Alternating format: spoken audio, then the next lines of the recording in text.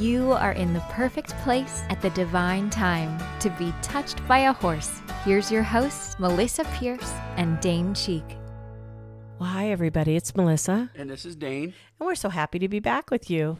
So we've been busy traveling and all kinds of things. I did want to share that I'm in the midst of a brand new experience turning my What in the Heck is Gestalt book into an Audible book. And I decided to do the reading and the speaking of it myself, and I'm having it professionally produced, and it'll be out any day now. What in the Heck is Gestalt, wherever you get your Audible books. So that's been a fun experience. I hear you. And for you to be on Audible is cool. Yeah, it's pretty fun. It does feel good, and I'm going to see how it does, and maybe I'll do some of my other books in that process as well. And the guy who produced it for me, Brett Wilson, was fantastic to work with, and so really, really happy about that, and managed to get that done somehow in the midst of all these other things since Summit. So you and I had a trip to one of my favorite farms in the United States. Did you enjoy it? I loved it. You loved it? Of course, yeah. You'd been there before, of course. It is a farm in Woodstock, Illinois, owned by a dual graduate of ours. She graduated in our equine Gestalt coaching program and then came back and did the master's called the Gestalt coaching program. And phenomenal person and farm and coach and everything else. Her name is Linda Bruce, and her farm, if anybody wants to look it up on the internet, it's worth looking up. It's Soulful Prairies, and it's in a really cool town called Woodstock. Now, you had been to Woodstock. I had not, right? Yeah, to the town of Woodstock. Right. I'd been to Linda's, but I usually fly in, or we took the motorhome and went right to her place. So I hadn't seen the town, but we went a whole day extra, flew in. Flying's not my favorite thing, but we flew in, and Chicago airport's pretty cool. That was nice. And then rented a car and drove to Woodstock. And what a gorgeous time of year there. It was so pretty, really pretty.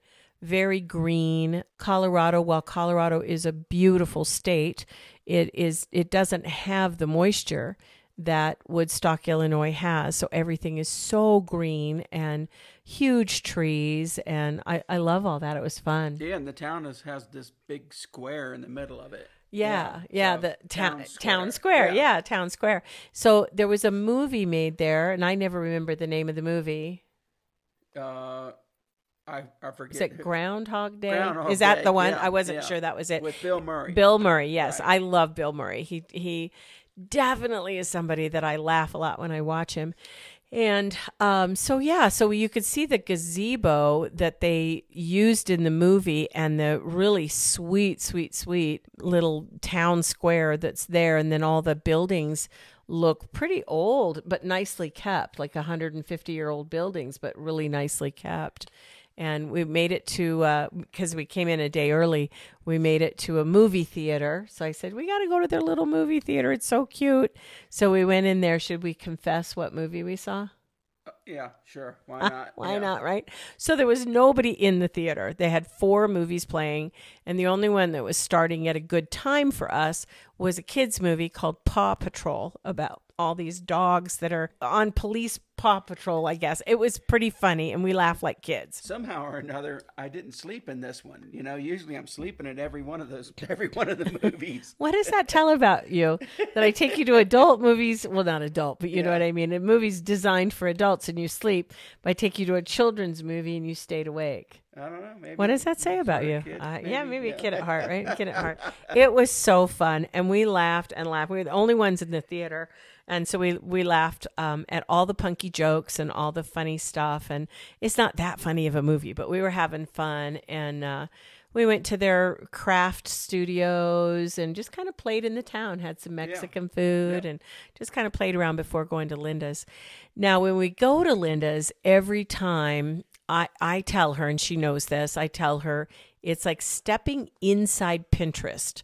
This is 80 acres of gorgeous land with beautiful pine trees and a big pond, and it's amazing. And she had collected a lot of materials over the years, going to secondhand stores, looking for things that were 80 to 100 years old, thinking that someday she would build this dream facility, and now she has. And so everything on it is old and yet new. It is fascinating and really such a fun place to be at. Well so done. very, very well done. And you appreciate a lot of the workmanship, right? Oh, because of what you it's do. quality stuff. Yeah. So then we stay in a cabin. And do you know, I don't know what the square footage of that cabin is. Yeah, maybe it's 1,000 square foot. Oh, it's tiny. It's smaller than that. But it's a cabin, and I think it was brought to Illinois from Wisconsin, if I remember the story. And a guy who kind of headhunts antiques sometimes for Linda found it and took it apart log by log and numbered all these boards and logs of this 2-story cabin to put it back together again. But the amazing thing, it's nowhere near 1,000 feet. It's 2-story, and a family in the 1800s and early 1900s lived in it, and a mom and a dad raised 11 sons in this cabin. Boy, did that place stink. It had to. It had to. All of that boy smell on farmer boys had to be kind of overwhelming. I kept thinking the mom must have had a hammock a good ways away from the cabin to just rest occasionally. I hope she did. But it's really sweet, and it sits on Linda's land, and we get privacy there, and we enjoy staying there, and it's always really a treat to be there. And we sleep really good in that cabin. Yeah, we sleep really good. I don't know what it is, but we just sleep really, really good in that cabin. So so it's a lot of fun to do. And Linda's the consummate hostess. And on Saturday night, training starts on Wednesday, and there's so much about the training. But on Saturday night, everybody's ready for kind of a cathartic release and a great time of camaraderie. And her upstairs, above her horse stalls, her upstairs of her barn, which is very tall, is this sort of multi-purpose wood floor, beautiful room with a view out to her lake, and a table that is, how many feet long is a table? Maybe 15 feet. Oh, I was thinking it was longer than that. So it sat all of us with plenty of room. And I've seen her add petitions to that table to make it the length of that whole barn, like really long, for like 100 people sitting there. But she decks it out with the candles and the right dishes. And I mean, it is an experience. It looks like something out of a movie set when you finally are sitting down. And she has a very special ritual that everybody does to a toast, for the ranch and all of that. So it's just really a fabulous experience. We always have fun, and thank you, Linda, if you're listening to the podcast, on how we're doing. So it's just really a neat time to be there. Hi, this is Melissa, and I wanted to give a special shout out to let you know that we are now taking applicants and signing contracts for our January 2024 Touched by a Horse Equine Gestalt Coaching Program. This program is 2 years in length, highly comprehensive, a lot of fun, and you learn so much about yourself, about being in business for yourself, and about making a difference in the world for others. If you're interested, go to our website or reach out to our office in any way. We'll be glad to send you information on our Equine Gestalt Coaching Program. Thanks for listening. So I have a question for you. Yeah. So while I'm working, because I start at 9 and end at 6 with all the students, and then I'm tired at the end of that. What are you doing while I'm doing that? Well, I ended up, I think I traveled just about every day. I would go about 50 miles east and then 50 miles back home. And then I'd go 50 miles west, and then I'd go 50 miles back home. And then I'd, go north. And I guess I asked a silly question. I was not looking for geography. I was actually looking for, like, you're so good at sort of entertaining yourself, and you're not a big drinker or anything. So I know you came home with a nice new shirt, and I know you bought me some beautiful earrings. But, like, where were you going? went to Lake Geneva, went to Rockford, Illinois, went to Waukegan, Wisconsin? No, it was Illinois. Oh, okay. And didn't you go to Wisconsin? well, that was Lake Geneva. Oh, okay. We Yeah, went there yeah, together yeah. Sunday. All right. So you yeah. weren't really shopping, but I mean, you just find a place to eat lunch and hang out. Yeah, just sort of Nice. chill out. Yeah, maybe look for a brewery or something. I also brought my iPad and watched some Rugby World Cup. Yeah. A little bit. So unfortunately, I have a bad picker as far as the teams that I want to win. If you play rugby, you do not want him to choose your team because you will lose. So he has a Hall of Fame for himself in rugby. He was definitely a big rugby player back in the day. And so the World Cup of rugby is a big thing in our house, and he watches every game. Do they have one more they play for the World Cup? There's 3 left. 3 left. Oh, Yeah. Lord. The semifinals and then the finals. I see. Anyway, I don't know if you know how to watch rugby, people that are listening to me right now. It is a strange game. And I have tried for the 19 years we've been together to kind of drum up some interest in it. And I'm failing. I'm not a good rugby wife, but I love the fact that he loves it, love the fact that he watches it, and it does entertain you. He talks to himself through the whole thing, like, oh yeah, you shouldn't have done that. Oh, and he's mumbling and talking to himself with it. But, that's your passion, and I think that's great, and you're doing that. Yeah. Lake Geneva, that was fun. So that was east of Linda's, about a half hour, right? No, that was north. Oh. Well, I don't have very good sense of geography at home, much less right. traveling. So but it's about a half hour away, right? Yeah. So it was fun.